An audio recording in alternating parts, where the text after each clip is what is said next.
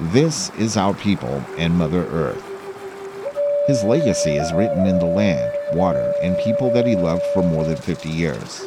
Led by Wasco Chief Nelson Woolulatum inspired the next generation of tribal leadership and stewardship, and at the end of October, the Wasco people will finally name a successor 2 years after his death. Hello and welcome to our people and Mother Earth.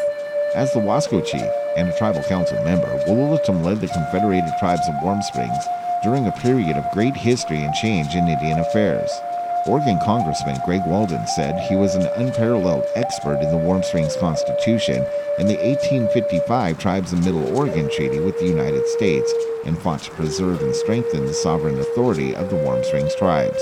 Since his passing in 2010, the Wasco people have gathered several times to discuss the way of naming a successor.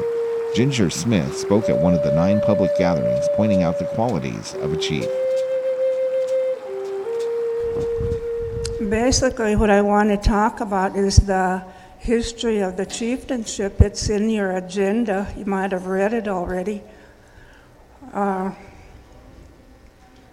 chiefs for the Wasco people was Costella, Mark, and William Chinook. They each represented the Dells Wasco tribes. Walachin represented the Dog River tribe of Wasco, which is now Cascade Locks and Hood River areas. The other chiefs listed represented Upper Deschutes, Lower Deschutes, and Tenino.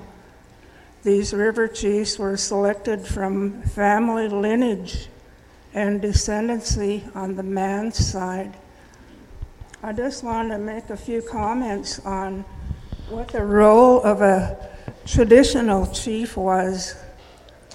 It was actually pretty simple. He was the main leader of his tribe and made local decisions for his people. Some of his responsibilities were to ensure that his tribe was adequately fed during the year, making sure the tribe was prepared with winter food, and to lead meetings with headmen and the tribe.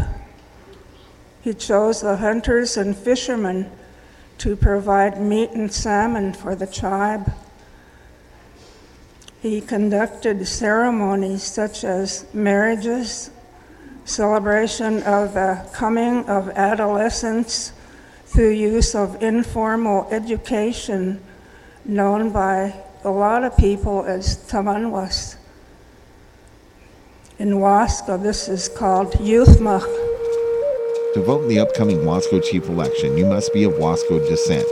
The vote will take place Tuesday, October 30th from 8 a.m. until 8 p.m. at the Warm Springs Community Center. A selected group of Wasco elders will count those votes and notify the people of the results. Thanks for listening to Our People and Mother Earth. For KWSO, I'm Will Robbins.